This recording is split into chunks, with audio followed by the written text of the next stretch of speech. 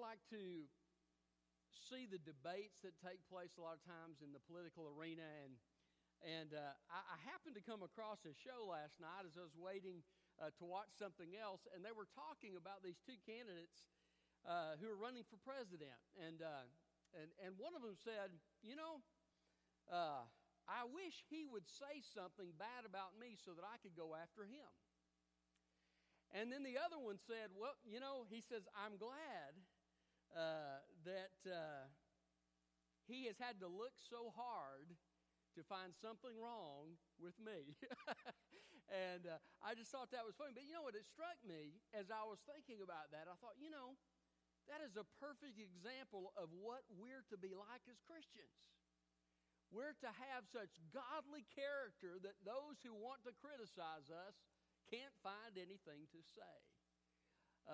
Joseph was that way, wasn't he? Daniel was that way. You remember? They said that we can't find any fault. Unless we find fault with him in regards to his worship of his God, we will not find something. So they had the king make up a law so that you couldn't bow down or pray to anyone except the king. And so that's how they got Daniel in the lion's den, but God took care of him. But I want you to know that as Christians, we need to live a godly, holy life. We need to do that because the world is watching. We also need to do that because that's where abundant life is found, in walking closely with Christ. I want to tell you something. My Christian life is not a drudgery. I love walking with Jesus. I don't do it perfectly. None of us do. But what a joy to be able to live in relationship to our great Savior. And Peter is addressing some folks who are going through persecution. And we've seen that in the news, haven't we, recently? I'm sure you've seen it probably if you do social media or if you watch the news. You've seen the persecution going around all over the world at the hands of evil men. But I want you to know, God is able to sustain us in times of persecution and difficulty. And he was doing that for this group. But Peter's writing to encourage them. And he says, look, I want you to know that I understand you're being unfairly criticized, unfairly spoken of. But I want you to silence the ignorant talk of foolish men by living a holy life. And by doing that, they will glorify Jesus when he comes again. And I want you to know that we can overcome. Jesus said, in this world you're going to have trouble. But he said, take heart. I've overcome the world. And as you live and walk with Jesus Christ in the fullness of his Spirit, there may be things that come against you. But I can tell you, you can be more than a conqueror through Jesus Christ because he lives in you. And he is able to work through you to overcome the circumstances in your life. We need to live a holy life to overcome these unjust criticism in our life. And the title of my message is Overcoming Unjust Criticism. I believe every person who lives godly in Christ will face this at one time or another. You will be criticized unfairly. If you're a leader, you will be criticized unfairly. I'm sure there will be decisions that you make that people will misunderstand. There'll be things that you do that people will misunderstand. But as a child of God, there is an additional element because people who don't know Christ, oftentimes, as they resist the truth about Jesus, they develop a hatred for Christianity. And so they will come again. They will lash out against Christians, but we can overcome through Jesus Christ. Look with me at 1 Peter chapter 2 and verse 11. Dear friends, I urge you as strangers and temporary residents to abstain from fleshly desires that war against you, literally that war against your soul. Conduct yourselves honorably among the Gentiles, so that in case where they speak against you as those who do what is evil, they will by observing your good works glorify God on the day of his visitation. Submit to every human authority because of the Lord, whether to the emperor as the supreme authority, or to governors as those sent out by him to punish those who do what is evil, and to praise those who do what is good. For it is God's will that you silence the ignorance of foolish people by doing good. As God's slaves, live as free people, but don't use your freedom as a way to conceal evil. Honor everyone. Love the brotherhood. Fear God. Honor the emperor. Overcoming unjust criticism. What are we to do? Well, the first thing I want you to see is that we need to think holy thoughts. We need to think holy thoughts. By the way, just as an aside, what does holy mean? It means to be set apart or distinct or different. It's a word that's used to describe God. He is set apart from us. He is holy. We could love people, but God loves people in an entire different way. He is holy in His love. We can be righteous through the power of the Spirit, but God is righteous in a way that is far and above what we could be righteous. And so it speaks of the distinctiveness of God, and God says to His people, you will be holy, for I am holy. So to think holy thoughts means that you have a distinctiveness in your thought life, a difference in your thought life from the way that most people think. So think holy thoughts. Well, why is this important? Well, he says, I want you to abstain, verse 11, abstain from fleshly desires or lusts that war against your soul. I want you to know that having an unclean thought life will war against who you are on the inside. It will disrupt your spiritual life. It will steal your joy. It will rob you as you continue on in it from having the power of God in your life. There is a very real battle for the mind that goes on in the spiritual world. Is it any wonder that we see everywhere we look, we see temptation on the television, we see it on the radio, or we hear it on the radio, we see it in the movie theater, wherever it may be. Everywhere you look in our culture, there is an assault on the mind. Why is that? Because the devil knows if he can get you to think wrong, he can get you to act wrong. Because the Bible says, as a man thinketh in his heart, so is he. And so we're to have a holy thought life. Well, you say, well, how do you do that, preacher? Well, one way you do that is by making a decision to do that. Job said, I have made a covenant with my eyes not to look upon a young woman. What does he mean? He's not going to ever look at a female? No. He means I'm not going to look in an inappropriate way. I heard somebody give a joke one time. He said the first look doesn't get you into trouble. The second look does. And he said, because of that, I just looked for a long time. And that's not the idea. Okay. So if you want to have a covenant with your eyes, you need to look away when something tempting comes along. If you got your remote control, flip the channel. But don't dwell upon things that draw your mind away from right thinking. Be choosy about what you go to see in the movie theater.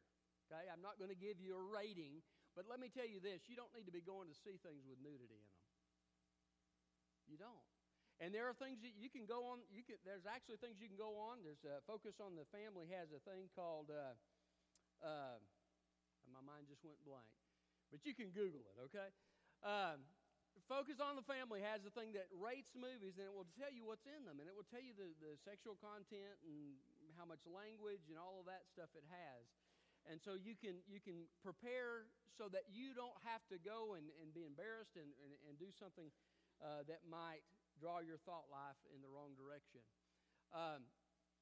Be discerning as to what you read, as to what you listen to.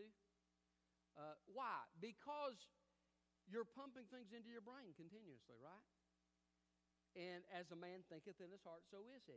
And what I begin to notice is you pick up what you hear, right? I'm going to make a confession to you. I've got all your attention, right? Every one of you is listening now. I got a confession to tell you. When I was in the military, I wanted to honor God with my speech, and I wanted to do that. But I was immersed. Hey, some of you here in the military know what I'm talking about. They have compound cuss words in the military. I mean, it's amazing how they can cuss. And I was just immersed in that culture. And one day I was out there by myself, and I was working on something. I was hitting something with a hammer really hard, and I hit my thumb. And I'm not going to tell you what word I said, but it wasn't a good word. And it just slipped out. And, of course, immediately I was looking around, and I confessed it to God, and I felt embarrassed about it. But you know what I found? Because I was in the middle, I listened to it all the time. It just became a part of how I thought. Don't underestimate what you put into your mind and the effect that it can have on you. It will affect you. So, kind of build a fence around your life. Okay? Don't just be wise in what you. And Billy Graham said this: "I don't do anything that takes the edge off my relationship with God." Isn't that a great statement?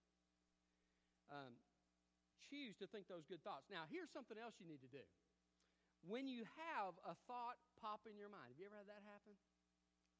Sometimes it may be from your old nature, okay?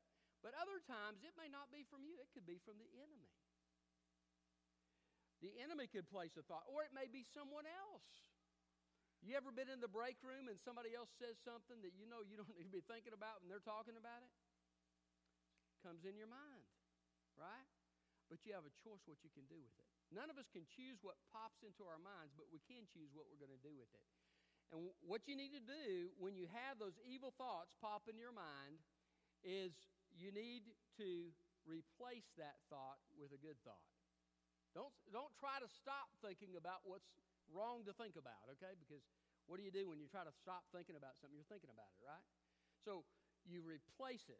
The Bible says we're to take our thoughts captive. You can do that in a few ways. You can actually quote Scripture. Jesus did that, didn't he? He quoted Scripture when the enemy was tempting him. You can begin to sing worship songs. Sometimes that's been effective for me. Sometimes that hasn't, if I'm by myself.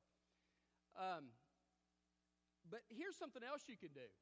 Not only to replace that thought, but to ask the Holy Spirit, say, Lord, overcome this temptation in me.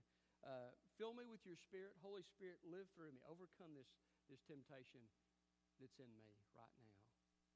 And just surrender to what He directs you to do. But take your thought life seriously, because how you think will ultimately end up in an action and in consequences if you don't take that thought life seriously. James says this, a man is drawn away of his own lust and enticed, and when lust conceives, it brings forth sin. And when sin reaches full measure, it produces death. Be not deceived. Then he goes on to say that every good gift comes from God. Do you believe that? Do you believe that God has your best interest at heart? The devil doesn't want you to believe that, but it's true. And so part of winning this battle for the mind is believing that and then nipping it in the bud right at the beginning of that temptation. So think holy thoughts. I can do all things through Christ who strengthens me. Do you believe that? Some of you may be struggling with your thought life, and you've got some really strong struggles in your life. But I want you to know, through the power of God, you can overcome. Get a prayer partner if you're going through that struggle, and let that somebody that you trust to pray for you and to help you in that. But make a choice to think holy thoughts. Okay, so overcoming unjust criticism. What to do about it? First of all, think holy thoughts. Secondly, live holy lives. Look at verse 12. Conduct yourselves honorably among the Gentiles, so that in a case where they're speaking against you as those who do what is evil. Let me just pause right there. Have you ever had somebody gossip about you? You ever overhear somebody talking about you? Or maybe one of your friends came to you and said, "Did you know what somebody said about you?" and then they go ahead and they begin to share with you. That's what's happening here. Isn't the Bible practical? I tell you, 2,000 years, the human nature is still the same, right? There's still people who backstab. There's still people who go around and gossip. But God says, I want you to conduct yourselves honorably so that when those who speak against you as those who do what is evil, they will, by observing your good works, glorify God on the day of His visitation.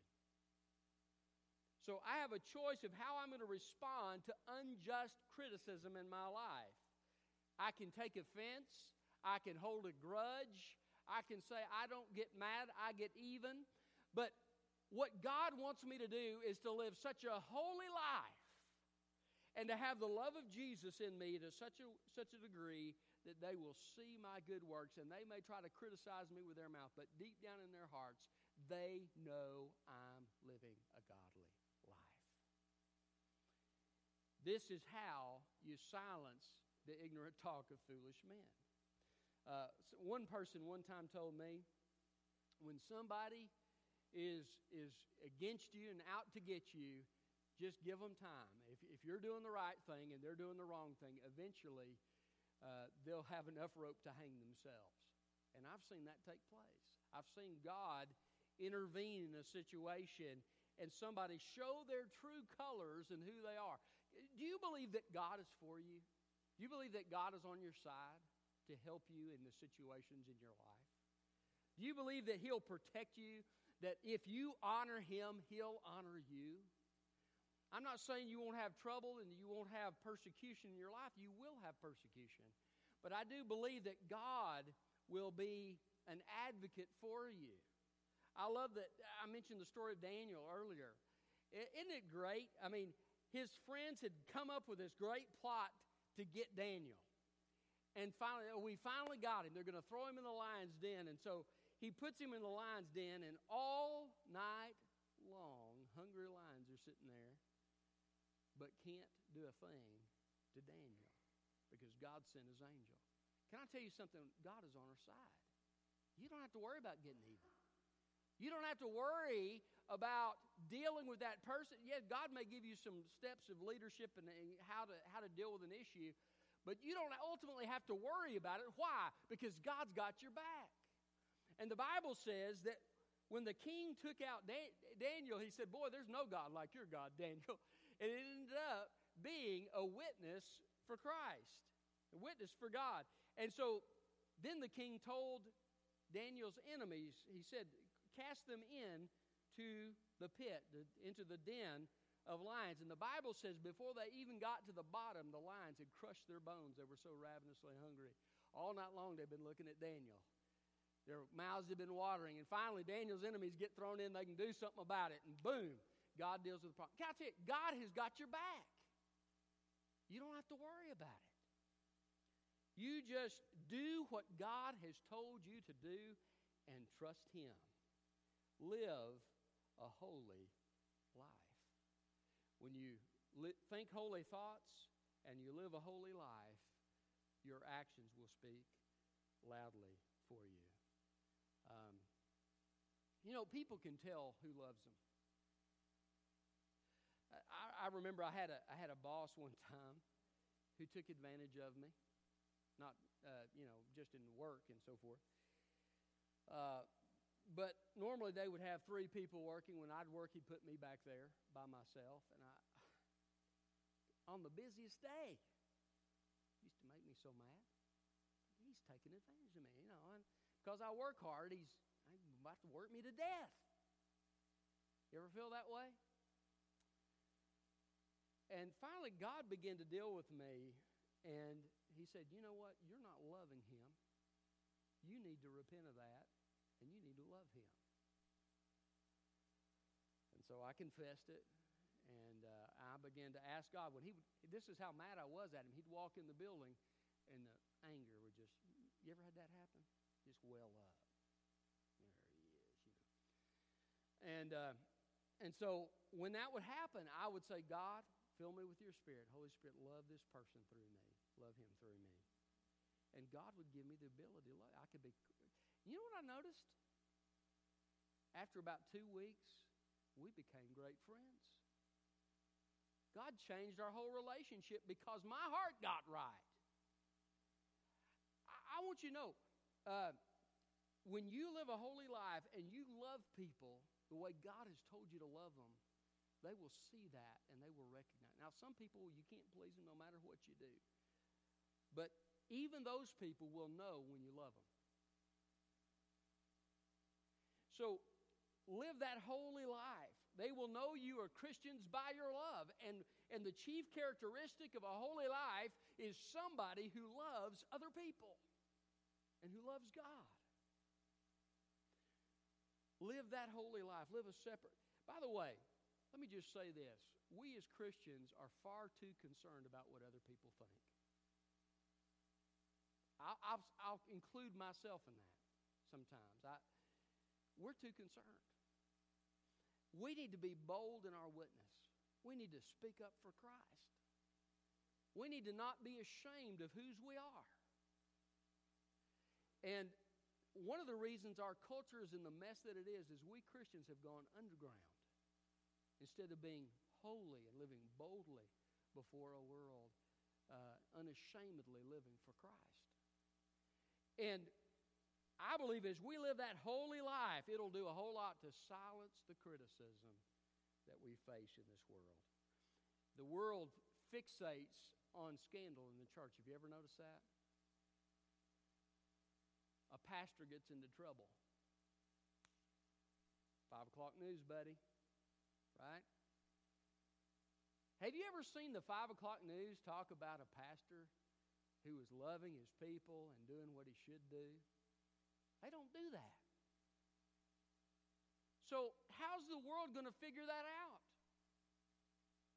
Whether it's a pastor or whether it's an individual in the church. The world will see that as we live holy lives among them and as we're vocal for our faith. You've got to be willing to let people know that you're a Christian. I was visiting a home of a young couple and was visiting my church in Texas, and I had asked her about her Christianity, and he wasn't in the room, and we were there talking to her, and I said, well, is your husband a believer in Christ? She said, I don't know. I want to tell you something. You can live your holy life. They may see that something's different, but they won't know the reason why unless you tell them. She was married to the guy and didn't know whether he's a Christian or not. Listen, you are too far underground if your spouse doesn't know you're a Christian. Amen? Living a holy life means living that godly conduct out, but also letting people know who you are. You don't have to do it in a braggadocious way. Just be open. Like, well, I've got church that night. They invite you to go do something. Or they say, hey, will you come drinking with us? Tell them the real reason you're not going to go drinking with them. Do it humbly, but just say, look, I thank you for inviting me to go with you. And I appreciate you wanting to spend time with me, but I can't go get drunk with you because I've given my life to Jesus. Then let them know the reason why you're living a different life. It won't take long because, as you know, in this world, there's a lot of pressure to fit in with the evil that's going on in the world, and it won't take long for them to figure out you're a Christian if you're open about it. So think holy thoughts, live holy lives, and finally respond in holy ways. He tells them in verses 13 through 17 how to respond to different types of people in a holy way. As a background for this, I want you to know who was emperor, who scholars believe was emperor at the time that Peter wrote his letter. His name was Nero.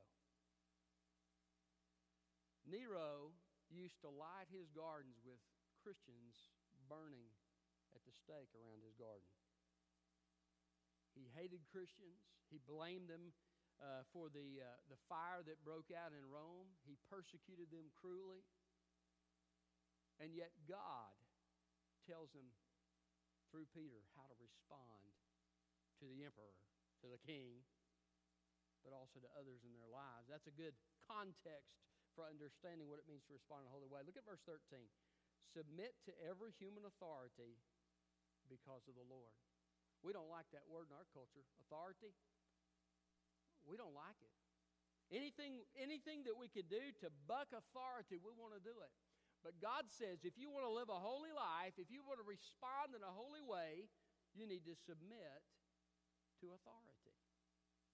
And he talks about different kinds, the emperor, the governors, or your national. In our culture, it'd be our national leadership, state leadership, local leadership, government, and so forth. Okay? Verse 16, as God's slaves, live as free people, but don't use your freedom as a way to conceal evil. God's servants are literally a bond slave of God. You're submitting to God in your life. That's important, by the way. If you're going to respond in a holy way, there's no better way to respond in a holy way than by being obedient to God. His authority is the most important authority. And when His authority clashes with human authority, guess whose authority you go with? God's.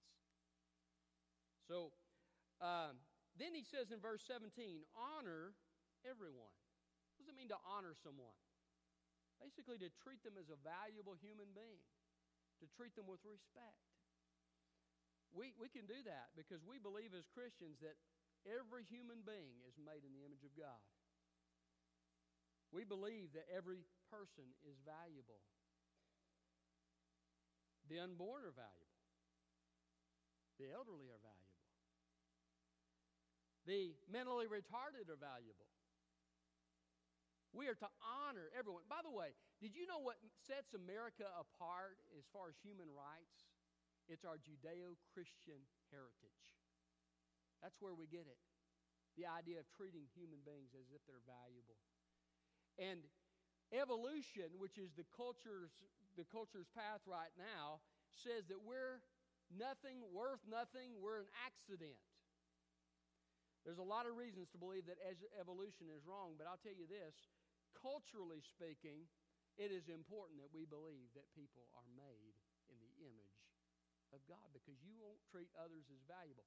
Why do we have all of this chaos going on in our country? People going around shooting multiple people and then shooting themselves and doing all these crazy things. Why? Somebody somewhere told them a lie. They said, you're not worth anything and no one else is worth anything. You're just an accident. So go shoot whoever you want to shoot. But if you believe people are made in the image of God and you believe your Christian brothers and sisters are so important that Christ laid down His life to purchase them with His blood, you will treat them with respect. Honor everyone. If you want to respond in a holy way, that should convict the conflict that happens oftentimes in churches. It should convict us for that because we're to show respect. It's okay to disagree. It's okay to make your case, but you need to do it in a respectful way, in a courteous way. So, honor everyone. Love the brotherhood. We're to do that. We talked about that a couple of weeks ago. Through the Holy Spirit's power, we're to love each other. And God makes us one. Jesus in His high priestly prayer said, Lord, make them one. That's God's desire. That's God's heart. What a great thing. Isn't it a blessing to be in a church where people love each other? I'm so grateful. Fear God. Some people say, well, that's just respect. No, it's the same word that's used of what the people felt when Ananias and Sapphira were killed by God for lying to the Holy Spirit. Great fear came upon the assembly. I think that's the fear that we think of when we say fear. I tell you, let me just say this. I would be afraid. If God sent a message through one of you or maybe through me said, because you've lied to the Holy Spirit, God's going to take your life right now. Boom. I think I'd be afraid. Well, you say, well, are we supposed to be cowering before God? No. But understand this. You need to have enough respect. Yes, God loves you, and yes, you're His child, and the wrath of God has been taken for you, and you've been justified by the blood of Christ. Hallelujah. But don't think that that means that you can live any old way you want to and God won't take you to the woodshed for it. He will discipline you. And you need to have enough fear of God to take Him seriously. My father was a disciplinarian. Usually there's a tough one and there's an easy one, and in the mom and dad relationship. My dad was the tough one. And my mom, we could talk her out of stuff, but Dad, buddy, you did not. The most feared words were, "I'm going to tell your daddy when he gets home." I did not want to hear that. And so, but I knew he loved me. I knew he loved me. I was secure in that love, but I also knew, buddy, he's not going to take something. If I'm doing wrong, he's going to hold me accountable. And I had an appropriate fear of my dad. And I think there needs to be a little bit more of the fear of God in our country today. We take him we shrug God off as an old grandfather in the sky who doesn't care what we do. Listen, that is a lie from the pit of hell. God will hold you accountable if you're his child. He'll discipline you.